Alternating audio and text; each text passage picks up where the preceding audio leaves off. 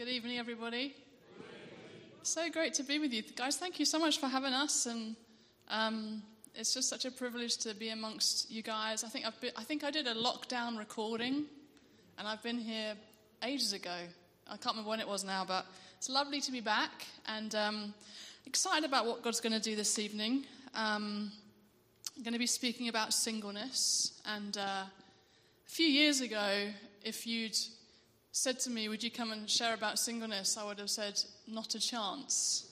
I didn't want to be the token single person sharing about their very sorry life. But I've had a change of heart, and Jesus has done something beautiful in my heart. And it's such a privilege to speak about singleness tonight, because God absolutely loves it.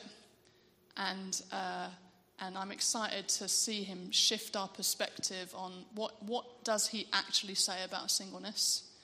And for those of you who don't know me so well, I'm 45. I know that's a shock because I don't look at all that age.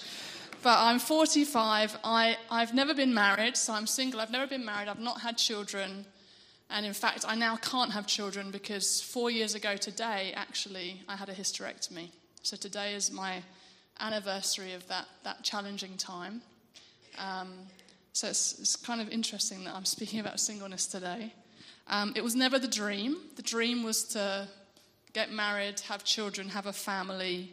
And there's been a lot of pain to process and lots of challenges to navigate, and that's still the case. Interestingly, most of the pain more latterly is about not having children. I'm actually in a place where I would say I'm very content being single, and it would probably be more costly now for me to be married. But yeah, there's been a lot of journeying to do, but God has been so kind, so kind. And so I'm glad you guys are looking at this topic. It's not talked about much in the church, and I think the church probably doesn't truly believe what God says about singleness. So I'm praying that the Holy Spirit gives us some revelation this evening. First, some caveats. There are a variety of different reasons why people are single. Okay? So some people have never been married and don't have children, which is my situation, but maybe wanted to be married and have children. Some people are single as a result of divorce, and they may or may not have children. Some people are single because they've been widowed, and they may or may not have children. And some people may have chosen to stay single. And I just want to put that caveat out there. I also think it's different for men and women in singleness. I think it's different for women and men. The challenges are different. The journey is different. And so obviously I'm only speaking to you this evening as a single woman who's never been married and doesn't have children.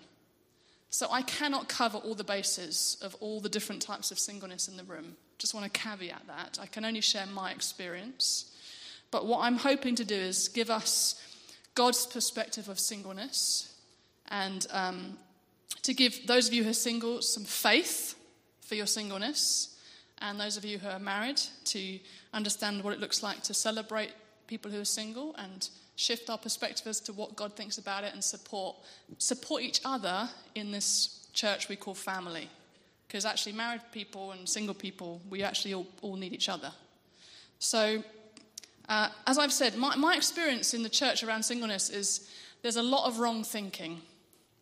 And that wrong thinking is never said publicly. So I've never been to a church where people have publicly said it's wrong to be single, it's lesser to be single, it's not as good to be single. No one's ever said that from the front.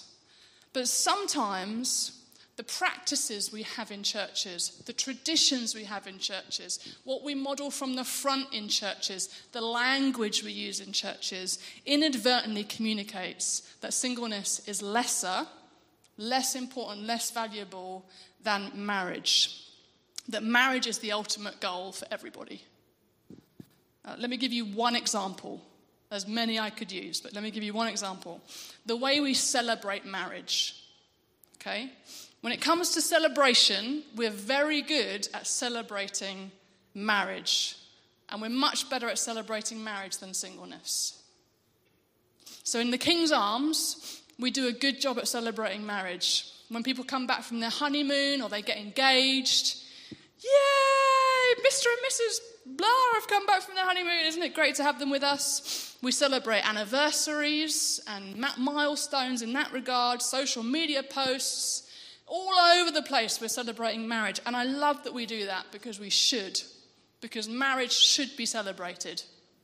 Right? It's a gift from God. We should celebrate marriage. But my question is, why are we not celebrating singleness in the same way?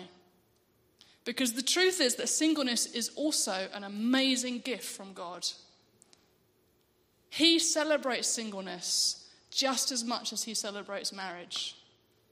And it's actually amazing when single people pursue a life of purity before him and lay down their lives to serve him. That is amazing. But we don't celebrate it. I remember when I was thinking about this, thinking about being at church on a Sunday and the person from the front picking me out. Wendy's here. We're just going to celebrate her singleness today. She's been single for 45 years. She's been laying her life down for Jesus. She's been pursuing purity. She's walked through the challenges. Let's stand up, Wendy. Let's celebrate her singleness. And I imagined this scenario and I thought, no way. Don't do it. And then I had to have a sit down with Jesus and examine, why would I be thinking that? Why would it feel so awkward to be picked out and celebrated for my singleness? And I realized it's because I would have felt shame.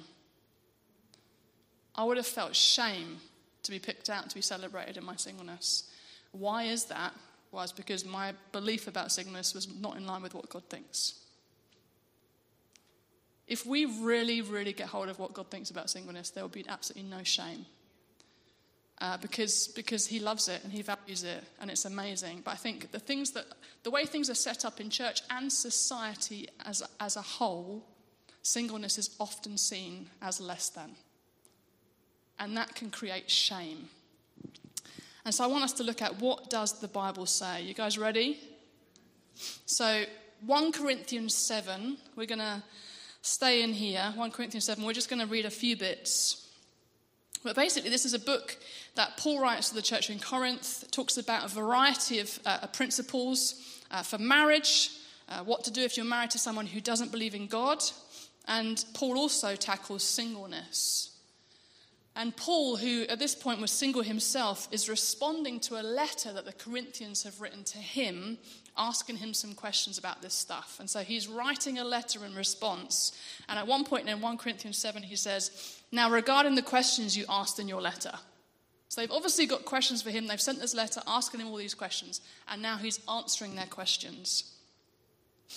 And so let's pick up the first thing he says in 1 Corinthians 7, verses 6 to 7. Paul's just talked about some principles for marriage, and then he says this. I say this as a concession, not as a command, but I wish everyone was single just as I am. Just let that drop there. The Apostle Paul. I say this as a concession, not as a command, but I wish everyone was single just as I am. Yet each person has a special gift from God of one kind or another. I find that statement absolutely staggering. So my question to you is, when is the last time you had a really, really influential leader stand at the front of your church and say, guys, this is not a command, it's a concession, but I really wish all of you were single like me? Never. Wouldn't be said, would it? But that's what Paul says. I wish everyone was single as I am. It's not a command. It's just Paul's preference for them. It's amazing. That's staggering. The key thing I want to pick out from these verses is that Paul refers to both marriage and singleness as special gifts from God. Each one has their own special gift from God of one kind or the other. Both are gifts, which means both are good. And both have equal value in the sight of God. And this is where the challenge comes for us, because we often look at relational status like a hierarchy. So at the bottom you've got singleness, You move up the ladder when you start to date. If you get engaged, you move up again. When you get married, you move up to the next rung. What happens? When do you move to the next rung? When you have children, what's the top of the tree? Grandparents. Now, you really have arrived when you become a grandparent. Ding, ding, ding, ding, ding. You've reached the top of the ladder. The best, most amazing gift. Do you know what the problem with that thinking is? Singleness is always at the bottom. That is a huge problem. That's why a lot of single people will wrestle with shame. Because they feel like they've not achieved what they should have achieved. They've not moved through the different transitions of life they should have gone through, the expected moving through these different stages. You just end up feeling like you haven't grown up properly. There's something wrong with you. And it produces shame. The problem with shame is it causes you to hide. You've got a lot of single people who are very gifted hiding. You've got to call them out of hiding. Because actually single people have got loads to offer the church. Namely time. If you're in my position. The other issue with this hierarchy is it elevates marriage above where it should be. I think in the church, just to chuck it out there, I think marriage has become an idol. And we need to repent. We really do. We actually believe that marriage is the expected answer for everybody. In our conversations, even with our children, we talk about, I've got 3 kids, 2 of them are now married, 1 of them is still not married. It's the language we use all the time. The expectation is the natural step for everybody, they will get married. That is what we're expecting. But what happens is it puts marriage above where it should be. It becomes an idol. And what ends up happening is we end up looking to marriage to be the answer that only Jesus can be the answer for. I know a lot of unhappy married people because they've looked to marriage to be the answer to them rather than Jesus. We've got to stop that because Jesus is the answer for all of us, whether we're married or single. Also heard this label of gift of singleness banded around. I don't know if you've heard of this. People sometimes ask me, Wendy, have you got the gift of singleness? It's like what they're asking really is, have you got this very, very, very rare superpower that is only given to a very, very, very few people who can endure the curse of singleness for the rest of their life? Have you got the gift of singleness? I hope I haven't got the gift of singleness. That's what they're really asking. And I've seen people get married too soon because they are convinced, I haven't got the gift of singleness.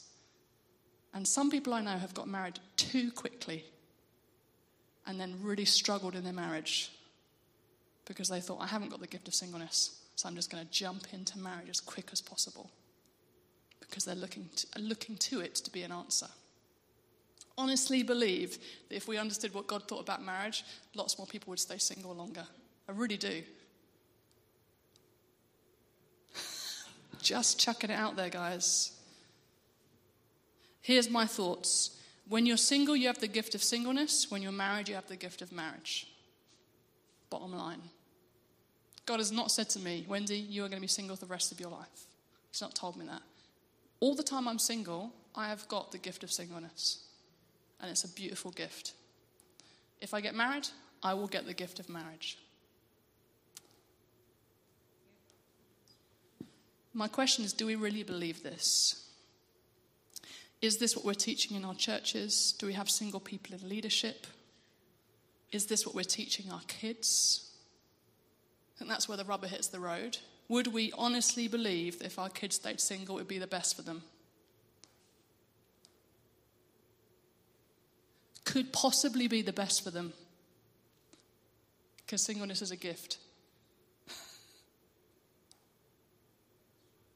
Might mean you don't get to the top of the tree of grandparents. But the truth is, it's linear. In the kingdom, all of those positions are linear. Singleness, marriage, grandparents, kids, no kids, all of equal value to the Lord. They're all gifts. We've all got different gifts to them, different challenges, different gifts. Is everyone doing all right? Do you feel like you're being gently whacked? I don't mean to be mean. I hope it's coming across from a good heart. Thank you. Thank you. So, singleness is a gift from God, equal value to marriage. We've got to help people really believe that and think that through for ourselves. Second thing I just want to pick out is we need to get vision for singleness. Both if we're married or single, we need to get vision for it. Because otherwise, if we haven't got vision for singleness as married people, we can be we can pity people who are single and feed into their self-pity rather than saying, guys, come on. There's amazing things about this. Paul clearly had vision for his singleness. So in 1 Corinthians 7, verse 32, he says this, I want you to be free from the concerns of this life. An unmarried man can spend his time doing the Lord's work and thinking how to please him, but a married man has to think about his earthly responsibilities and how to please his wife. His interests are divided. In the same way, a woman who is no longer married or has never been married can be devoted to the Lord and holy in body and spirit, but a married woman has to think about her earthly responsibilities and how to please her husband. I'm saying this for your benefit, not to place restrictions on you. I want you to do whatever will help you serve the Lord best with as few distractions as possible. I love that. Paul's vision for singleness is this. When you're single, particularly if you don't have kids, you can pour yourself out for Jesus. And you don't have to be distracted by pleasing a husband or wife or looking after children or grandchildren. You can just surrender everything to serving Jesus and laying your life down for him. That is such a privilege. It is such a privilege. I know that I have a relationship with Jesus that would be very different if I was married or if I have children. It's a sweet, sweet gift because it's just me and him. Lots of you don't have that, but I do. A couple of examples of what that looks like for me. I can have time with Jesus whenever I want. My breakfast times are quiet. Just me, with a coffee, sitting with Jesus.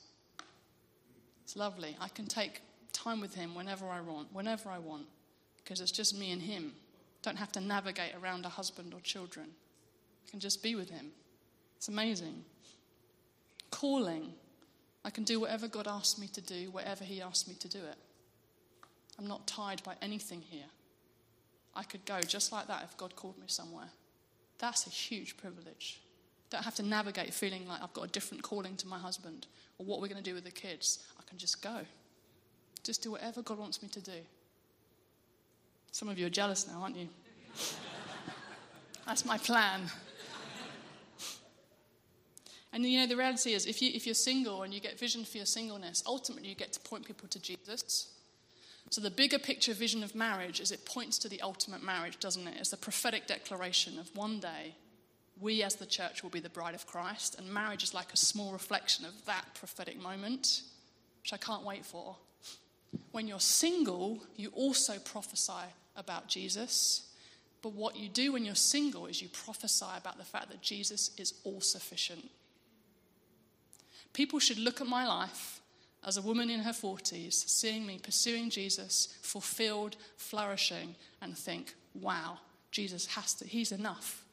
Jesus is enough. Jesus is the answer. Jesus is the reward. Jesus is the prize. That's what I get to prophesy. He is enough. He really is the great reward. He really is the prize. That's what people should see when they look at my life. I get to prophesy about him. Isn't that amazing? Of course, there are challenges. We're going to pray in a bit. Of course, there are very real challenges about being single, just as there are very real challenges about being married. Let's face it, the grass is not greener. That's half the problem. As a single person, you're often thinking, if I could just get married, it will solve all these things. The reality is, it doesn't do any of it. Sometimes married people look at my life and think, if I just had a bit of space, it would solve all these things. The grass is not greener. Both have challenges, and I've had to grieve a lot and walk through a lot of pain. It's been very costly. It's been very lonely, particularly being in leadership in the church as a single woman has been very costly and very lonely.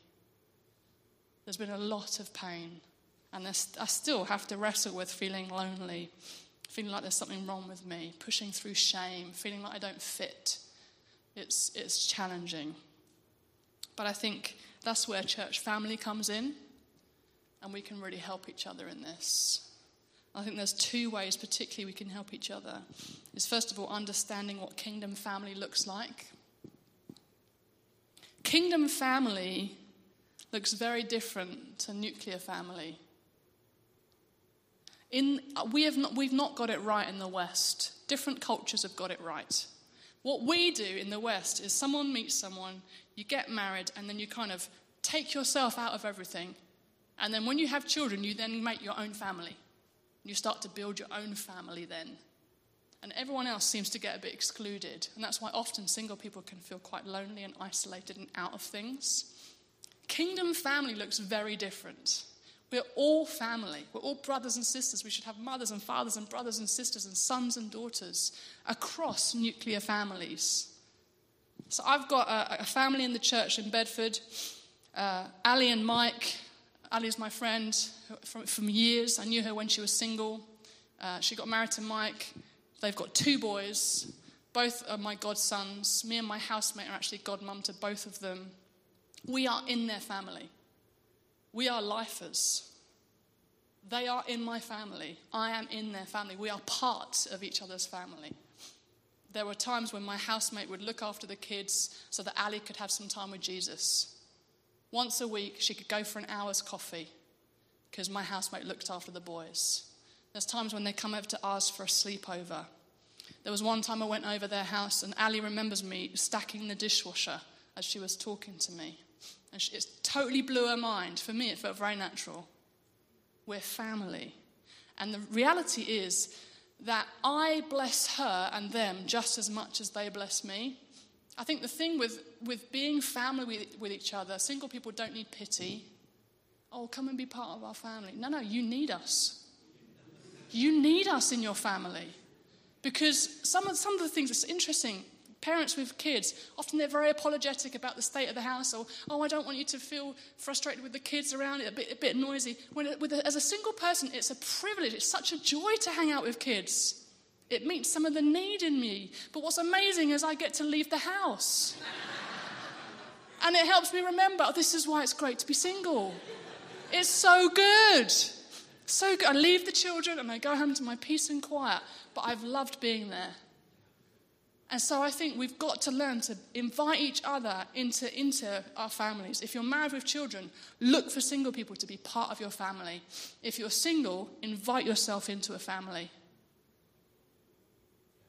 We've got to be intentional about it. And let's do it because we all need each other. Not because, as the family, you're going to help us out as single people. No, you need us. You need us. We will help you. We will look after your kids. We will serve you. We will really bless you. Also, you will really help us and bless us because we will feel part of family. And lastly, just helpful. So understand kingdom family. I think the other thing is have honest dialogue about the struggles.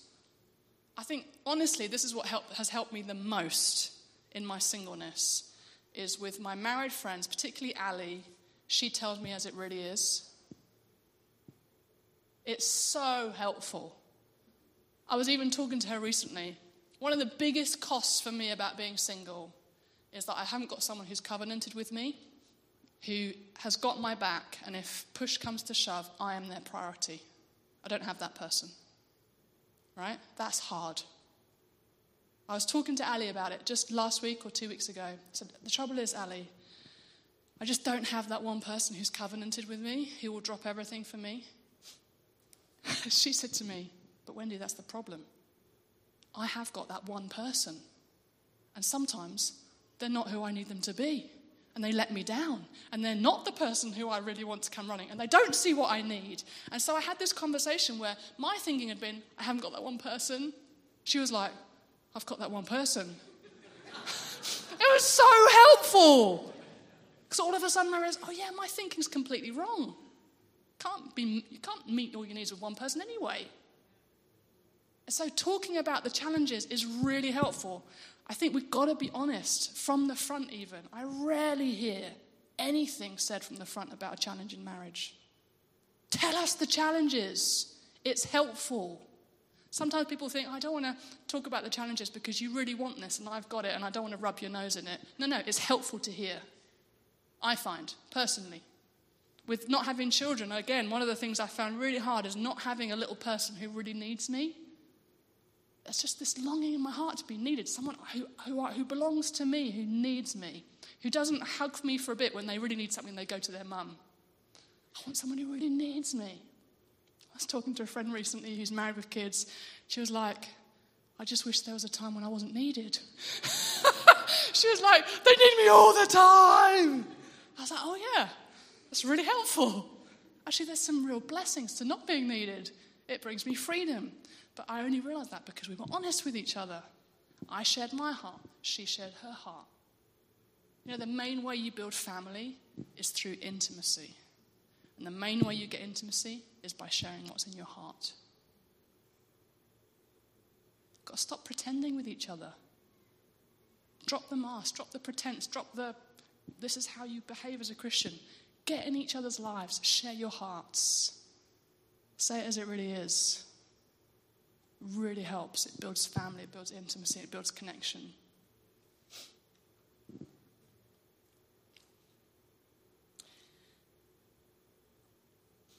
I just want to finish with this. I think I've said that a few times, sorry. But I think one of the things I love most about being single is that it fixes my eyes on eternity. I really love that because it helps me to remember that this life is temporary. We're just all passing through, and we've been made for a different kingdom. And the truth is that all of us are called to lay our lives down for Jesus, give everything to him. Our lives are not our own anymore, but I think it's easier for single people to do that because it's just me and Jesus. And I know that one day I'm going to be with him forever. And I don't have to get distracted in this life with children and a husband. I can just fix my eyes on him and live for eternity and build for eternity. If you're married and you've got kids, you are building something in front of you, aren't you? And you should be. You're investing everything in what's happening in front of you. And that is actually building for eternity because who knows what's going to happen with your kids, what they're going to do for Jesus. But I'm not building here. I'm building there. My eyes are lifted to what's coming. And I find that is an amazing, amazing gift. One day, none of it's going to matter anymore anyway, is it? Which is amazing. So, marriage and singleness, both equal gifts from Jesus. Both have costs. Both have amazing joys. The grass is not greener. Let's do family together. Let's get honest with each other. Let's share our hearts with each other. Let's get in each other's families and lives to serve and support each other. And ultimately, let's love Jesus together and do what he's called us to do to see his kingdom come.